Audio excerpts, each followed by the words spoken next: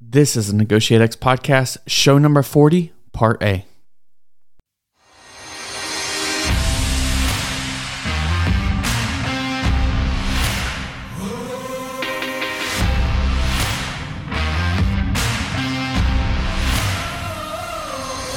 You're listening to Negotiate X Radio, helping you elevate your influence through purposeful negotiations.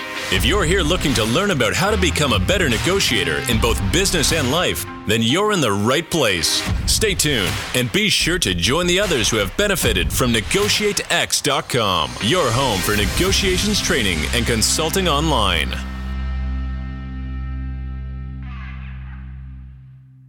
Hey everyone, Nolan here. I'm the co-founder of Negotiate X. With me today is my good friend, Aram Denesian. Aram is also the co-founder of Negotiate X. But more importantly, we have Gary Ortiz from Sonos. Aram, I'll kick it over to you to introduce Gary. Yeah, thanks, Nolan. So, folks, we're blessed to be joined today by Mr. Gary Ortiz, Global Sourcing Manager at Sonos, where he develops and manages supplier relationships, executes sourcing strategies, and balances business needs with building strong alignments with various engineering teams. Prior to joining Sonos, he was the director of engineering for Hayward Industries Pool Products Division, which, by the way, I believe I have both a pump and a heater from Hayward. There he served as the principal expert on engineering, technical, and service matters, business development needs, supporting customers, and day-to-day plant operations. He led a cross-functional team of 25 people with an expense budget in excess of $19 million. By the way, those Hayward products continue to work very well. So good deal.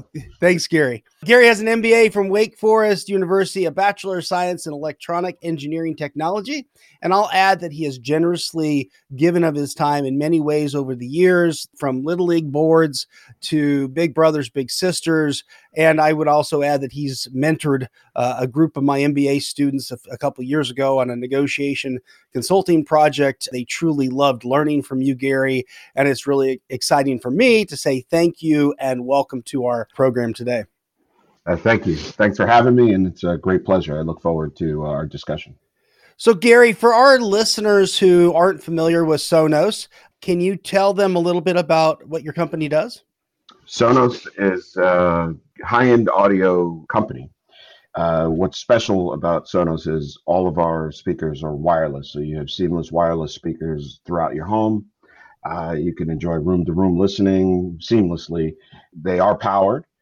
So you get high fidelity sound out of these amazing home theater and portable speakers now. So we've recently got into some portable speakers you can take to the beach, put on your boat, waterproof, weatherproof, all that. So really, really great company. Awesome. Thanks, Gary. Now, I just kind of wanted to kick off the conversation here by talking a little bit about how you got into negotiation, both personally and professionally. And have there been any key milestones in your development as a negotiator? Yes. I'll start off, I think, where I sit today, you look back, and I will tell you that I think we all start negotiating as children. If you think about it, children are some of the best negotiators in the world. Who wants to, when you're tired at the end of the day, they know every button to push, so I was that kid, right? I advance a little forward. I was also that kid who was negotiating various punishments for my brother and I, it was like, and so my parents confused me with an attorney. Said, he doesn't need an attorney. I said, no, hold on a minute. So that was me. I was the older brother, and we were thick as thieves at times. So that was my thing. So, but I will say professionally, I think just over the years, little by little, I found that I enjoyed it. I think, again, starting personally, it was really car buying. A lot of people hate that. I love it. But meeting people, there's one person in particular that I would credit for my professional development or startup, I should say. John Barbieri. He was a salesman with Thermophil, Asahi Thermophil, and he was just an amazing guy, and he had a lot of patience, and he and I developed an amazing relationship, and he was the one who taught me relationship is key. Honesty, integrity, trust, and building that was so important. And it was amazing how well he did it. And I just, we worked together for many years. He made me understand that our relationship was always above board, and it was always beneficial to his organization and mine. And he taught me so much and inspired me to learn so much more, to the point where his company brought us up and at his retirement day, and we surprised him, a couple of us, that it was a really, he is still a great guy. I talk to him every once in a while.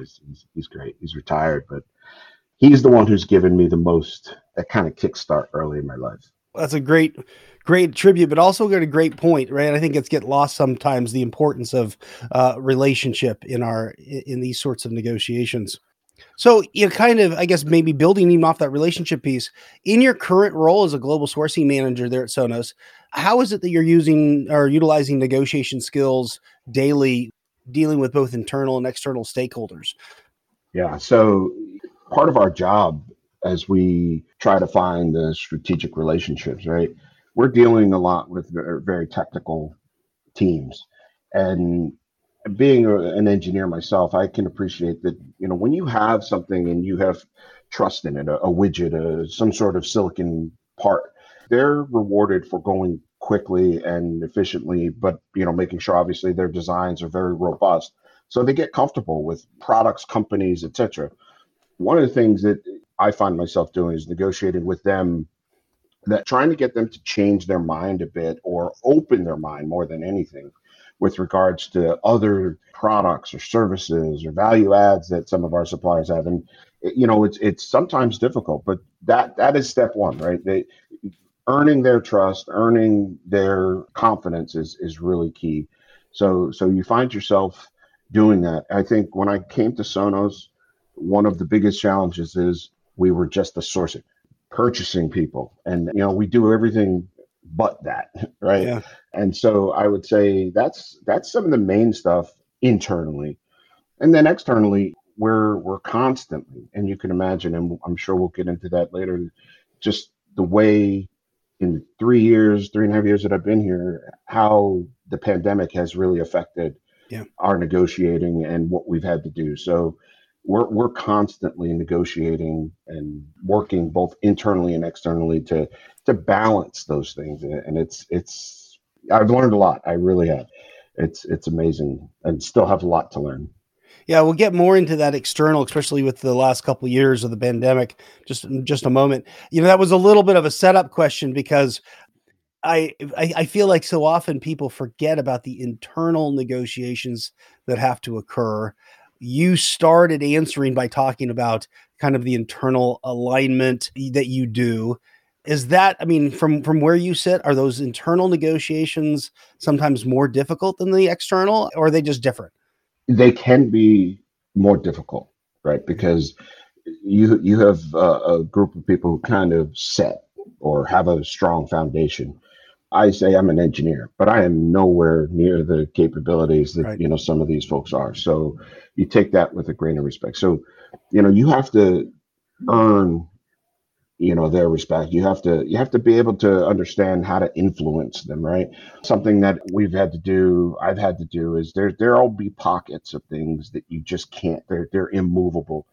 And I think one of the things negotiations have taught me is, helping to increase your areas of influence. So if I can't, let me see if I can get some further support and work the angles that way.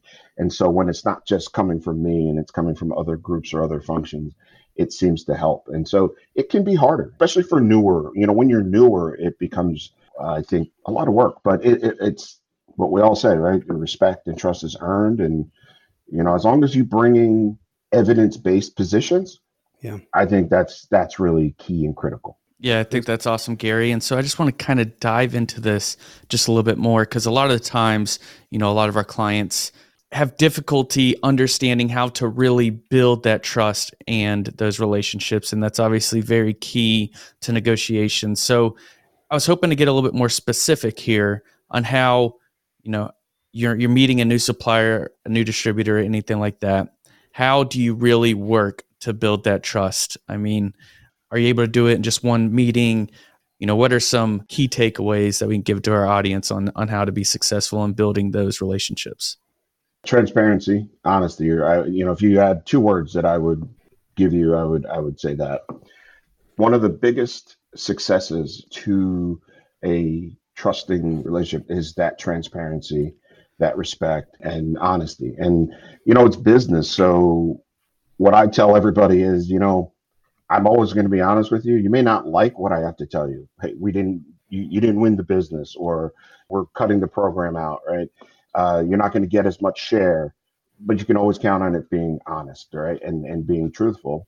And that's all I expect, back. And I think, a round or two of that, and they see, your word is true, and a lot of great things come out of that. In addition to you didn't win, or, you didn't get a socket or something like that.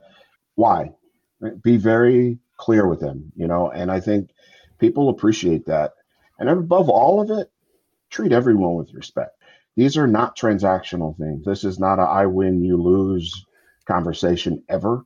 These are definitely more distributive type discussions and conversations where we're definitely, it's a give or take. Remember, I tell people I'm always weary of the toes I step on or crush, because I could be needing that person here pretty soon. So yeah, those are some of the things that I definitely focus on in relationships.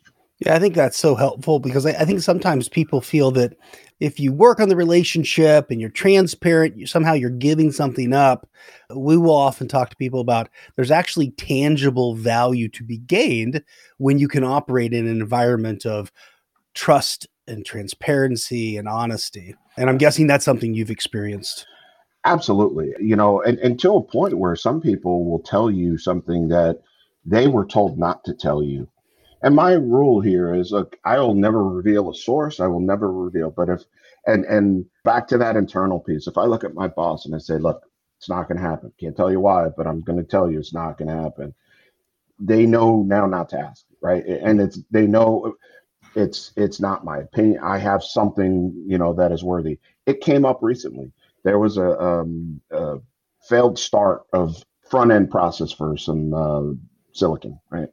And there was a miss. Somebody forgot or didn't do their job to get it started. Well, that's a lengthy process. If it doesn't start on time, right, it doesn't come through. Well, they didn't want to admit to their mistake at the higher level. Our guy said it didn't happen. And you didn't hear from me, but it didn't happen. And of course, I will never say anything. And right. But what's so critical is when I'm sitting in front of the executive team and they're looking for me to give them the confidence that we are either going to get something or we're not going to get a part. Look, I can tell them with certainty, we're not going to get it. Right. Yeah. And so we're not going to play this game and go back and forth, and we're going to keep our relationship above board. We're going to keep it on, but I don't have to tell them all the other details, how I found out or whatever. Yeah. And, then we move on, right? Because that's business. And yeah. Otherwise, he's stringing me along and it's just that slippery slope into terribleness. And that's right. That's not a relationship. And I think something that you said there was really important because, for our listeners, what Gary just talked about was managing internal stakeholders. And so being able to paint that picture to your bosses so that they have trust with you so that you can get that authority that you need to move forward in the negotiation. So thanks for bringing that up, Gary. I appreciate it. Gary, a few moments ago, you alluded to just the challenges of the past several years, the pandemic, a lot of different stressors occurring right now on supply chain. What are some of the biggest changes, challenges, even opportunities with negotiations that you're a part of? Both, I guess, two-part question here. In terms of how they're conducted, maybe the process of the negotiation, and also kind of what they're about, maybe more around substance and terms. Yeah. How they're conducted, Zoom, email, chats, that kind of stuff. So it's taken a lot of that personal touch. We do a lot of communicating with our bodies, and, you can always tell by posture, by certain, how painful some of these things are or are not. But at the same time, I think, and I'm going to jump to the second part of the question here, is we're negotiating for different things right now. Where before your number one priority was, dollar per widget or cost and immediate cost. But now we're really focusing on linearity of supply, or supply continuity is trumping the cost. And I think it's not that cost isn't part of the conversation. It's just cost is, hey, in time, we're going to get the cost out. So we're looking a year or 2 years out, right? At whatever comfort. And again, not holding, them to an absolute number, but getting ranges. And while again, I don't mean to come across or sound as if we're not being fiscally responsible. I mean, of course, cost is important. Yeah. But I will tell you, I have heard it from various suppliers that our style of negotiating during this pandemic, where there were second order and third order events happening to the supply chain, our style was much more preferred. They no yelling and screaming and just, I want every penny, because you know what, a good partner is going to come back to you with that when the time is right. But right now I can lean in. Our products we have high demand. People love our product, and so therefore, hey, let's give me good supply, and we'll get to the cost again. We'll revisit that shortly. Thank you, Gary. Something that's pretty important, something that Aaron and I definitely harp on, and has basically been a trend throughout our military profession, and then as we transition to helping other clients in negotiations, and that is how important preparation is, how important preparing for negotiation is, and for you specifically, how important preparing your team for any of the probably 10 to 20 negotiations that probably happen in a week underneath you at different levels for different specific things. So kind of two-part question here is, how do you personally deal with negotiations? I imagine it's at a bigger level, or prepare for negotiations. And then how do you prepare your team, or that relationship with you as the manager in the negotiations preparation process? Yeah. It's interesting. That is an area that we definitely are striving to improve. And I think what I learned during my MBA and going through formal negotiation classes is that preparation is very critical. Preparation of who's in the room, the role that those people are playing, the style, the format, it all is critical, right? What reminded me of this was when I was mentoring one of our ROM's classes, and they brought me back to the BATNAs and the formalized process, and it's really a great process. So I tell you this because in the professional space, oftentimes in this segment, I think people think they're the greatest negotiators. I included in that. But we're always better when we throw these ideas at each other before the negotiation, angling or finding, the different ideas. And I will tell you, it's an area that we are improving on as a group. It's bouncing these things off each other before going in, ensuring that we give our leaders their roles in the negotiation. Because let's face it, we're in the trenches, we're there working. We understand the ins and outs of the various markets, the segments, the geopolitical risks, or things that we've been able to glean, our contacts, right? Because we've been working this with our sales channels. And then making sure that our leaders are prepared to ask certain questions, prepare for a different. So we're getting better at it, but I will tell you, it's an area that I think most companies don't do. When I interview folks and I ask people, what was your approach on this? And they're like, well, I just did my research. I did this, I did this, and they went into the negotiation. I said, well, did you dry run it with anybody? Did you try that? And no, everybody's so busy. But I will tell you, you might be busy, but it's worth that dry run. And so I will tell you, we're improving on that. And it's something that prior to my MBA and then even after working with your team around, it's not something that was natural, but it really is beneficial. And it's an area that I think we're getting better at doing more of. I think the other challenge that you have sometimes is teams nowadays are all over the world. I mean, a lot of our team was in Asia. So think of cultural differences too. I mean, that's been another challenge, that you get into some of these larger negotiations and culturally they just go at it differently. And in those cases, the distance and the pandemic of not being in the same room really had, some challenges. So I think that was a long-winded answer, but it's definitely critical to prepare. It is absolutely critical to be prepared, and your teammates, great place to prepare.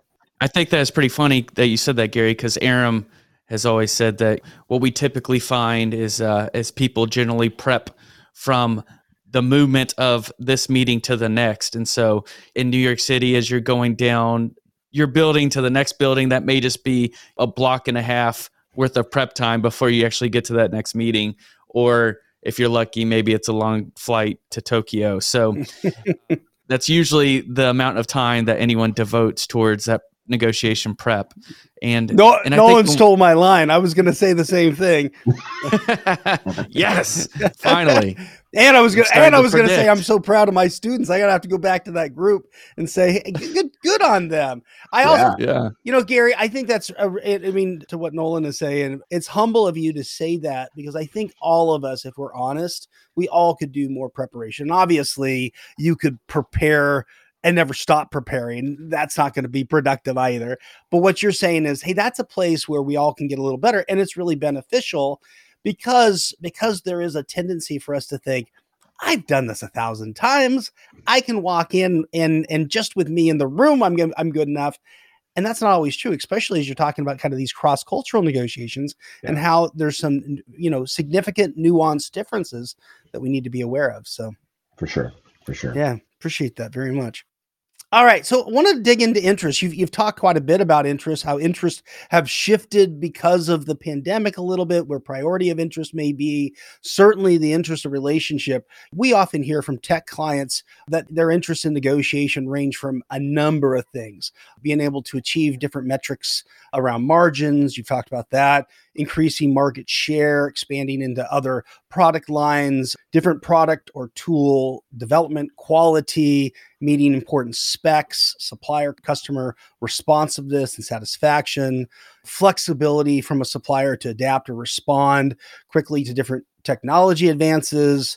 Sometimes that requires, reconfigurations and redesigns with their setup. And then obviously, and you've talked about this, the importance of continual supply, managing risk exposure, cash flow, predictability, those things. What other interests are important to the negotiations you're part of? And then I think maybe more importantly, as you look at maybe those external negotiations with suppliers, what things are different or similar? Where's their alignment maybe between interests that you and your suppliers have? Yeah, so I think one of the ones that you listed is very important. So the flexibility to adapt and respond to new technology advances. So you could appreciate that taking a piece of silicon, a radio or a CPU, right, and putting it in your product, it is not as simple as, taking it out of a tray or pulling it off a reel and soldering it down on a board and plugging it in and it works. There's an amazing amount of integration that has to occur. Development of software, drivers, firmware, right? Some of that has to come from your supply base. So the relationship that you're developing, when you pick something like that, you're going to be locked in for a while. So one of the things that's really important is, what does their roadmap look like? What does their future product look like? And that's got two purposes. One, we like to stay sometimes on the bleeding edge of technology. Sometimes we're on the cutting edge of technology. And then most importantly, we want reuse out of that effort. So oftentimes, we put this effort into this CPU, we put this effort into this radio implementation. You have a deep relationship. All of a sudden, the Wi-Fi standard changes, or the Bluetooth standard changes, or some other standard changes. And all of us, we're techies, right? I want the latest and greatest. You can't come out with the next speaker and all of a sudden it'd be the old radio standard. So what does their journey look like? What are they keeping an eye on? When are they switching over?